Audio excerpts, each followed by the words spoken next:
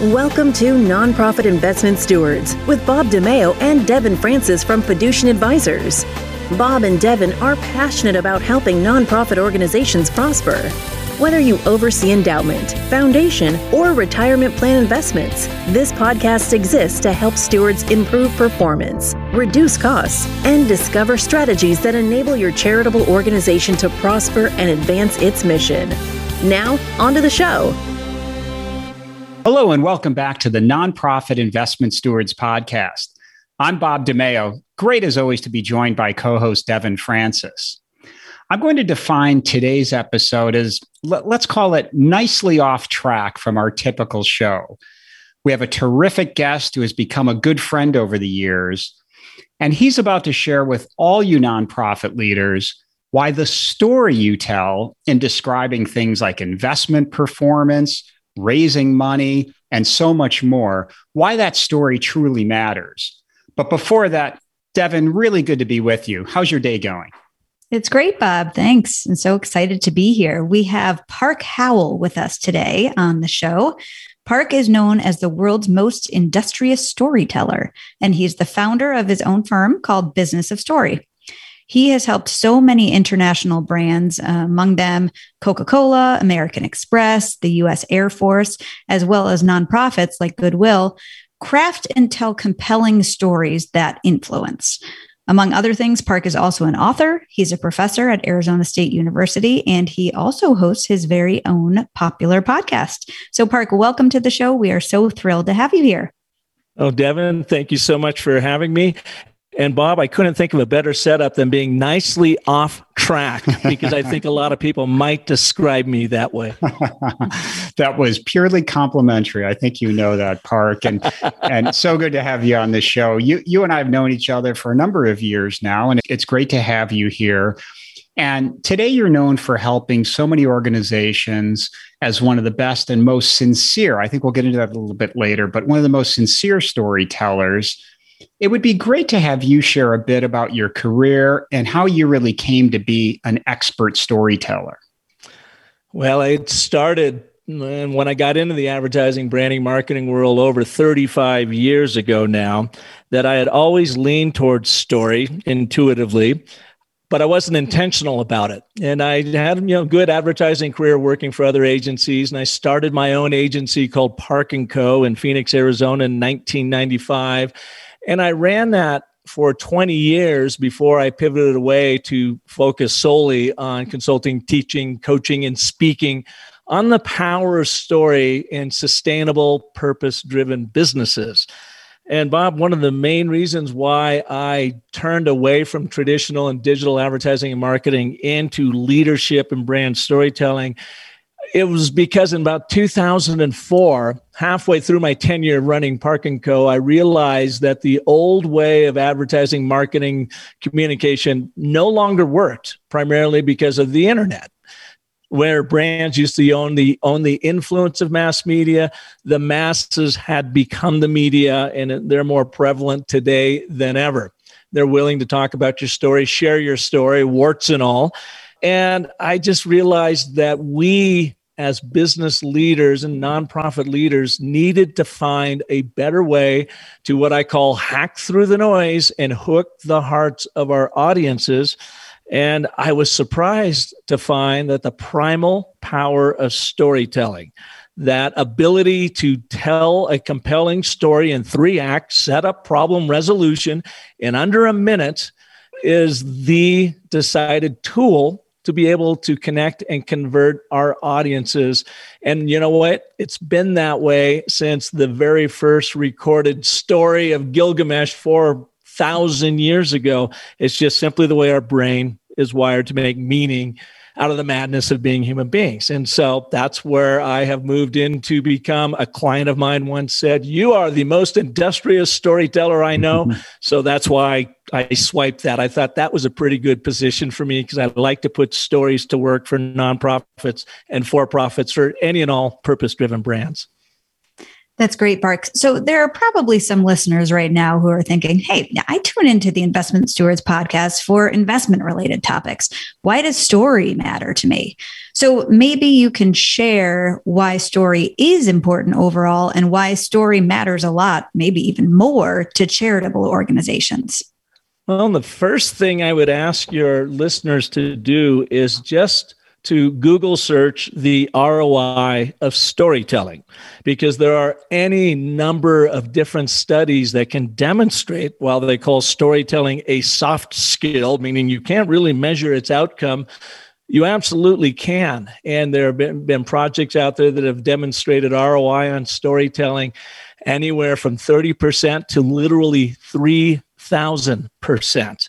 by applying a story in the emotional context it can create around the purchase of a product, of a service, or the investment or funding of a nonprofit program.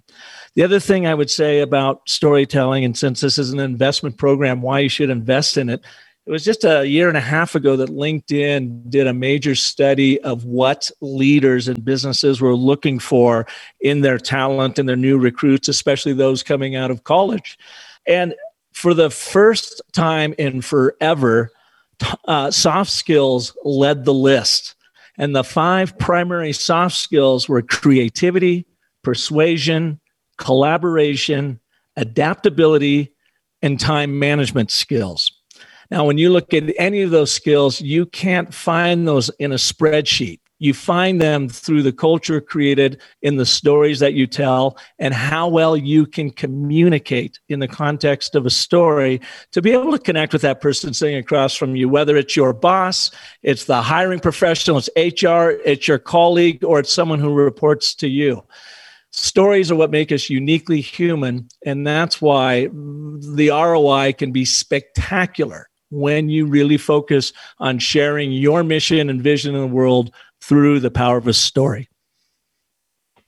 It's just a way of being more effective as I hear you work through that. And we all have to communicate. We all have to influence and make our points. And I think you're simply really putting a point on, hey, this is how you can be more effective in getting any message across. And to that point, Park, Devin and I and our colleagues, we're regularly relying on all sorts of stats and numbers and such and advising our endowment foundation clients, and then in turn, their investment committees and finance teams at these various charitable organizations, they need to communicate things like investment performance and such to their stakeholders.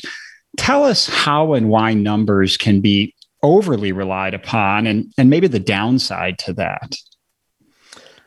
Yeah, absolutely. The first question I always ask when asked that question is, what is the first syllable of numbers?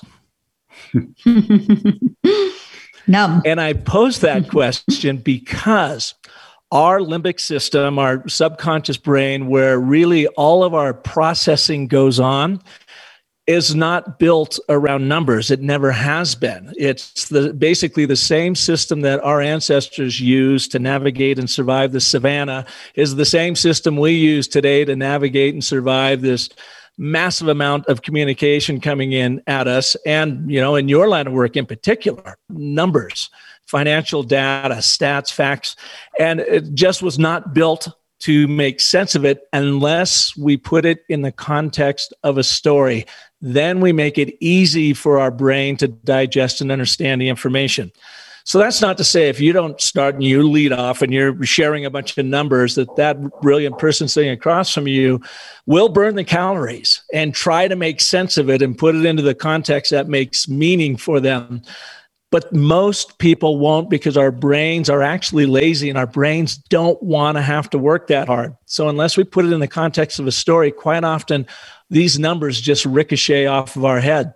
For instance, I'll give you an example of it. The clearest way I think of it anyways, is look at the weather report, your newspaper on your iPhone or whatever. It's a really good example of turning data into drama.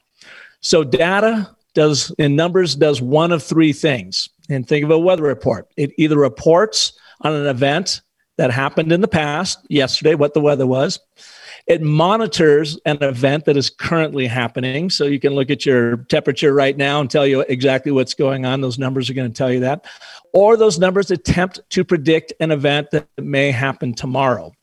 But our brain literally only cares about the event because events can kill us. Data can't. Numbers can't. And this was never more underscored to me than when I went through a 4-day screenwriting course with a legendary screenwriting coach, Robert McKee, over in LA with 300 wannabe screenwriters. I was in for the marketing world. And he made that point over again and over again in making movies and writing is don't get caught up in numbers because our brains can't process it unless we put them in the context of a story, an event that demonstrates the real world impact those numbers are having on an individual.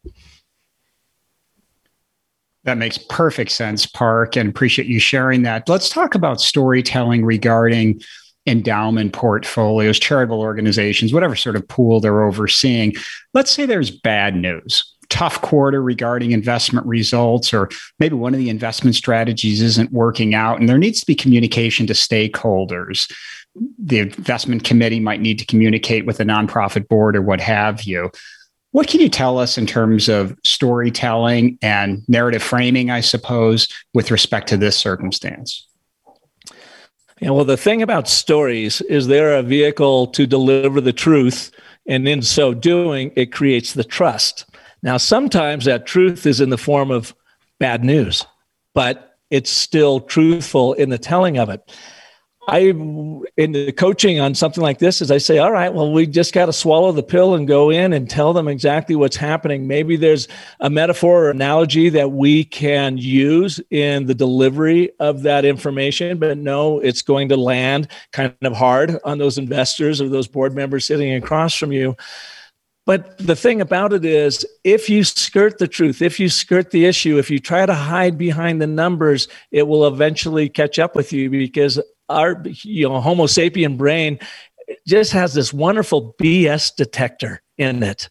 And if we are not showing up with truthful stories, you feel it, you know it in your gut. So I'm a huge proponent of you go in and you bring in the bad news and you share it in the stories, but you also share, but here's what tomorrow could look like, or here's what we're doing to make the necessary changes. There's just no way around it. Stories deliver a truth that ultimately creates the trust. And in all of our lives, that's the one thing we've got going for it is trust. That really drives home the point about sincerity that I made earlier. And Park just highlighted the ABT, which is really throughout his materials and his books and so on, the and, but, therefore. And I almost thought of an ABT there, Park. If you were delivering, let's say the investment committee or the director of finance or whatnot it could be we researched this, it has a place in the portfolio, so on and so forth. But the circumstances of the market, March 2020, whatever it may be, has this not performing in line. Therefore, they're still what they used to be. We're going to stay behind it, or we have new information. We need to make a change. But the ABT seems to apply incredibly well there as well. Oh, without a doubt. And I'm really glad you brought that up. Again, for your listeners, the ABT is a structure of and, but, and therefore, as Bob just expertly demonstrated. It is story structure. It's not necessarily a story in that something happened and something to an individual and whatever, but it uses this structure of setup using the and, which is always a statement of agreement. So, Bob, as you mentioned there, we invested in this strategy last year and it held all kinds of promise. So there's a statement of agreement. Everyone's nodding. You're right. That's exactly what we had, what we were going for. But the problem is market dynamics of 2020 changed, and we did not necessarily anticipate the impact. Therefore, we are going to make this change, and the good news is we believe that we can recover by da-da-da-da-da. So you've used this setup problem resolution that our cause and effect brain absolutely loves, and you can do it in under 15 seconds, and it's what we teach.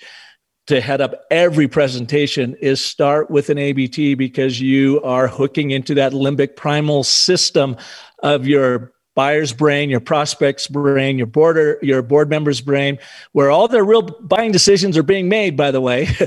And then you're sharing of, here's what we're going to do about it. So you've got a cause and effect problem solution dynamic, and it is super powerful. Park, would you give an example or maybe a couple of examples of where the ABT is used almost throughout history in some pretty famous ways? Oh, yeah.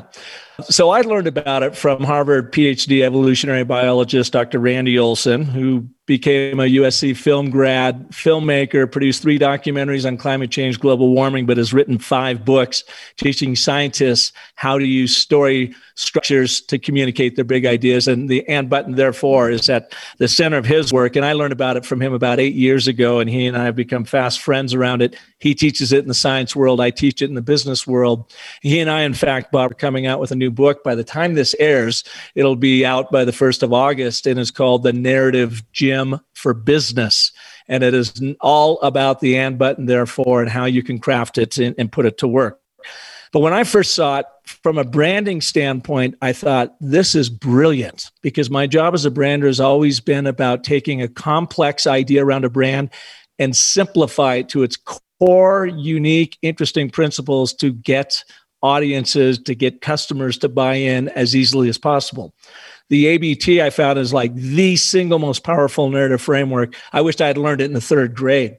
But when I looked at it, I thought, is this really a thing? I mean, has it really been around in the course of time?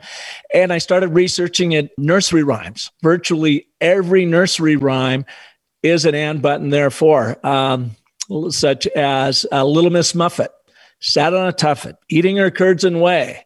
But along came a spider who sat down beside her, therefore scared Miss Muffet away. You've got setup, she's eating her curds and whey, but we have a complication. Along came a spider who sat down beside her, and then we have the consequence. Therefore, she frightened her away. Then I started looking at legendary, iconic leadership addresses. The Gettysburg Address is the perfect and button, therefore. Lincoln essentially said, we are a great and mighty nation, but now we're embroiled in a miserable civil war. Therefore, we are here to bring this war to a conclusion to protect our nation. The Gettysburg Address was given in 2 minutes, and it's one of the most iconic addresses ever. You look around, you see, even in pop music, Carly Rae Jepsen's Call Me Maybe has in the chorus a perfect and button, therefore.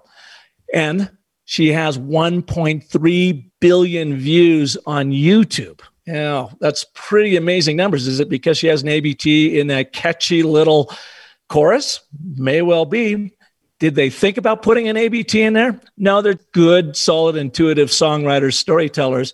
And what we like to teach people is you are also, as a Homo sapien, an intuitive storyteller. Storytelling is unique to us human beings. But I want you to move into becoming an intentional storyteller so that you can use it in your work day in and day out to increase the ROI of your organization, of your numbers, of your people, of your culture. And the ABT is the best place to start. That's great, Park. Thanks. So, there's the anecdote about the plumber's wrench and getting really too into the details that don't necessarily feel relevant to people. So do you have any advice for those, smart, caring practitioners when they find themselves being overly reliant on numbers or, maybe even long lists of data right in the middle of a meeting? Does anyone really care about the plumber's wrench, and how might you advise those individuals? Yeah, this one sentiment, and then I'll explain it. When you're telling your story, it is not about what you make, but what you make happen in the people you serve. So it's not about what you make. In the financial world, of course, you are in the business of making really great numbers and returns and using your wisdom to be able to do that on behalf of your clients, your customers, and so forth. And that's important, of course. But what the brain really cares about, or that prospect or that colleague sitting across from you, is how do you translate that data into drama? What is the actual real world impact you're having on, it can be a nonprofit organization, on a family, on a business, on, what is the impact of those numbers? That's the story that you want to lead with. And then one other thing that I'll underscore here is the power of storytelling is always in that singular narrative. So when you are telling, maybe you're telling about a success story you had with a particular organization, I don't want you to talk about the organization. I want you to talk about an individual in that organization and the impact it made on them and their career, and then by proxy, the entire organization. Here's the thing. When we don't talk about an individual, we start adding 2 people to that story, or 3 people as at the center of the story, or a team, or a department, or an organization, we lose our audiences because our brain wants to know what happened to a single individual that I can relate to and live vicariously through, so that I can learn what I would do in case it ever happens to me. But I want you to start with that story about that individual and the impact you made through what you make. And what you make, in this context would be fabulous financial planning, strategy, and so forth. That's what you make, but what do you actually make happen in people's lives?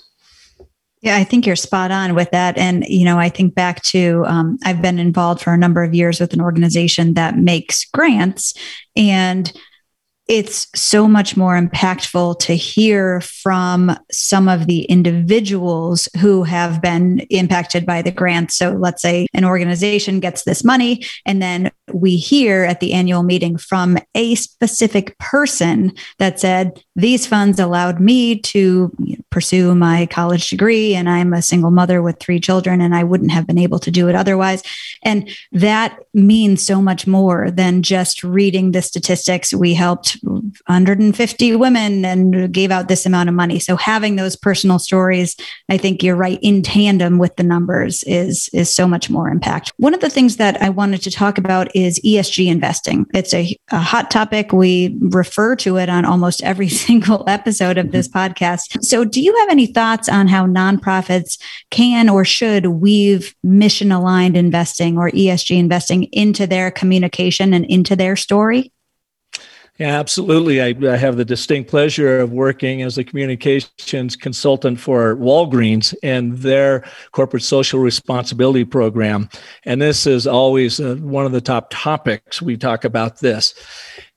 What it ultimately comes down to is ESG investing is hugely important. And I think it's going to get even more important, not just to help, save our planet and our globe, but because of buyers and consumers and people that will give to your fund and so forth. This is becoming a top priority for them. So if you are indeed working in this area, you absolutely are missing out if you are not incorporating it in your storytelling. The first thing I would say is it has to be authentic to you. So wherever you are investing, there's got to be a core belief or value that investment reflects in your leadership, in your organization, and how you help motivate people. That's number one. You got to start there, because if you're investing in something that just seems to be off-brand, again, that BS detector in our brains will pick up on that, and you will lose some trust in the process.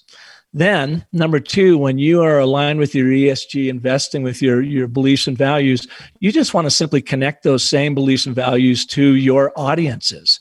And you do that through stories. You don't do it by talking about how much you're investing. That can be some part of the story down the road, but where you're investing, why this is important to you, the impact of that investment. And it can be a super powerful part of your overall storytelling portfolio, if you will. Do not shy away from it. And if it happens to be you're investing in something that might have a little bit more activism related to it, and maybe some board members might be a little bit worried about investing in that or talking too much about it, that usually means you're on the right track. And those are the stories of real impact that people want to hear out there. Park, many of our listeners are involved on the investing side, but a number of them also are involved in fundraising or development. And I remember listening to one of your episodes, it had to be in the last few months, where I heard you discuss a real success story with Goodwill. Would you share that experience? Oh, absolutely. And thanks for asking. It's also in my book, Brand Bewitchery. I was going back through it again today to revisit the numbers because it was so powerful. So this happened in 2018, September. It was it was 2019, September, because it was pre-COVID. And Goodwill of Central and Northern Arizona was having their annual fundraiser, which was a breakfast. And they have a lot of success. They have a lot of the same people show up. They probably fill the room with 200, 250 of the local leaders here in Phoenix, Arizona. I've been to several of these breakfasts because Goodwill has been a client of ours for many, many years. And they asked me, would I come in and would I give the ask? Would I, they designed the whole program around stories. And Devin, to your point, they shared a lot of these wonderful little individual stories of the people they've helped through their workforce development program. And so then I came up at the very end and I had an ask. And I started with a little story of me when I was about 11 years old. I was digging a fence post up in Seattle, Washington, a home where I grew up, and it was Wednesday out. It was raining, and I was whining to myself, like, I worked all day at school. Why do I have to be out here digging these fence posts? And my dad, who was a Depression-era kid, and he civil engineer, ran a large construction company up there called Constructors Pamco. He comes wheeling in the driveway, and he gets out with his typical wave and big smile, and he says, "Hi, boys, how you doing?" And I looked at him and I whined at him about having to be doing this manual labor work in the middle of a rainy Wednesday. And he just said one thing to me, and he said, "A guy might think about picking up that shovel or someone else will." And he turned around and walked off. And that had always been embedded for me from that point forward about the power of hard work and what work means to you. And I shared that story, and I could look out in the crowd and people were kind of looking at each other like, where in the world is he going with this? And I made the analogy of when they write that check for Goodwill, that it goes to helping put people to work. It puts shovels in people's hands, metaphorically, and how important it is. So I asked him, if you don't pick up that shovel, or in the form of that pen right there, maybe no one else will. And anyway, that combined with the marvelous storytelling that Goodwill had done leading up to that led to, they were trying to get a goal of $200,000 in donations that morning. And we actually reached $345,000 that morning. And they had a number of people come to them afterwards and said that was like the most powerful fundraiser I've been to in many, many years. And again, it wasn't because of my silly little story, although it had a lot of impact. It was because of how well each of those leaders got up and the videos they shared telling about the actual impact Goodwill makes in the world, and therefore the impact that their check signing will make in the world on giving people the soul-raising ability that a job brings with it. That's the power of story, Park. Thank you for sharing that. And whether someone is calling it storytelling or influence, right? All of us at some point or another are attempting to communicate our point in as effective a way as possible. And you've shared so many wonderful insights. What else would you add or emphasize for nonprofit leaders who might be involved in overseeing investments or raising money for their organizations? Any other best practices or things you'd like to impart? Yeah, I would like to go back to that comment that Devin made about telling that individual story. And so what I want your leadership to take away from is it's important to tell that story, but be careful that you become too generalized in the telling of it. What I want you to do is take us to a moment in time in that person's story where everything changed. In my case, I shared that moment in time when my dad said, a guy might want to pick up that shovel or someone else will. That was a moment that changed my life. I want you to tell stories about people and take us to that moment. And there's 5 primal elements to a short story to make that big impact. Just do it in this order. Time stamp. When did it happen? Location stamp. Where did it happen? Character. Who's your central character? And individual. Introduce them that the audience can relate to. Then an action and a surprise outcome from that action. That's that moment that everything changed, which leads to the aha moment, which is your business point. So you're going to replace all your opinions and assertions with a true story about the impact you're having in the world, and you're going to take us to a moment that makes your business point for you. And then, Bob, real quick, the last resource I'd like to share here is there was a fabulous article written back in 2009, November 30th, 2009, in Outside Magazine, of all places. And it was written by Nicholas Kristof from the New York Times. And he talks, the title is Advice for Saving the World. And he shares from his point of view as a writer, the absolute critical importance of the singular narrative focused on the singular individual if you want to have an impact in saving the world through your nonprofit organization. One of the best resources I've ever read on this subject, and a great takeaway for your listeners. We'll be sure to add that to the show notes. So, Park, when you are not telling stories, what are some things that you like to do outside of work and outside of your volunteer efforts? Yeah, well, my wife, Michelle, and I just built a home up in northern Arizona. So we're about just 2 hours north of Phoenix, and we're up in the mountains. I live on a beautiful little lake here. We love kayaking and fishing. We have a beautiful 5-mile hike up to a place called Crystal Point that I take my golden doodle out, Hazel. She and I run up there. Well, Michelle comes along too, and we run up there and back. And then I like to play golf. So, and when the snow hits, I'm also a big time skier. I grew up in the Pacific Northwest, and our babysitter was Stevens Pass, and our parents used to take us up there when we were 5 years old, put us on the bunny slope so that they could go and do their thing for the day. So I really love skiing. That's excellent. I am a fellow skier and a fellow golden doodle owner. So we've got lots in common. And, as I've mentioned many times on the blog how much I love reading, and I'm a huge fan of literature. So the talking about story is really near and dear to my heart. So thank you so much for joining us today. You've provided, I think, so much valuable perspective as to how nonprofit organizations can get their story across. So it's just been so phenomenal. And we appreciate your time. If listeners want to learn more or to access resources or to reach out to you, where should they do that? Yeah, thank you, Devin. And thank you, Bob, for having me here. businessofstory.com. And as Bob mentioned, I've got a weekly podcast. I've been doing it for 6 years, and it's just all about storytelling in every aspect of business and leadership. And I've also got a very short 18-minute course on how to apply the ABT. It's called the ABTs of selling. And we are all in the business of selling one way, shape, or form. And you can find that at businessofstory.thinkific.com. Park will include all that on the show notes. Thank you so very much. It's been great having you on the show. Well, thank you. And I'll leave you with this as I sign off on all of my shows, that the most potent story you'll ever tell is the story you tell yourself. So make it a great one. Thanks so much for having me here. Thank you, Park. Thanks so much. And thanks to our listeners. Park provided exceptional insights. I'm happy to add a resource that dovetails his advice. We have a short blog post at Fiducient.com titled, How to Make Your Investment Committee More Effective. We'll include that in the show notes as well. So to all you good stewards, thanks for investing time to help your nonprofits prosper. We'll connect with you soon on the next episode. Thank you for listening to the Nonprofit Investment Stewards Podcast.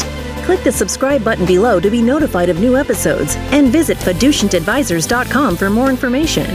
The information covered and posted represents the views and opinions of the guest and does not necessarily represent the views or opinions of Fiducient Advisors. Content is made available for informational and educational purposes only and does not represent a specific recommendation. Always seek the advice of qualified professionals familiar with your unique circumstances.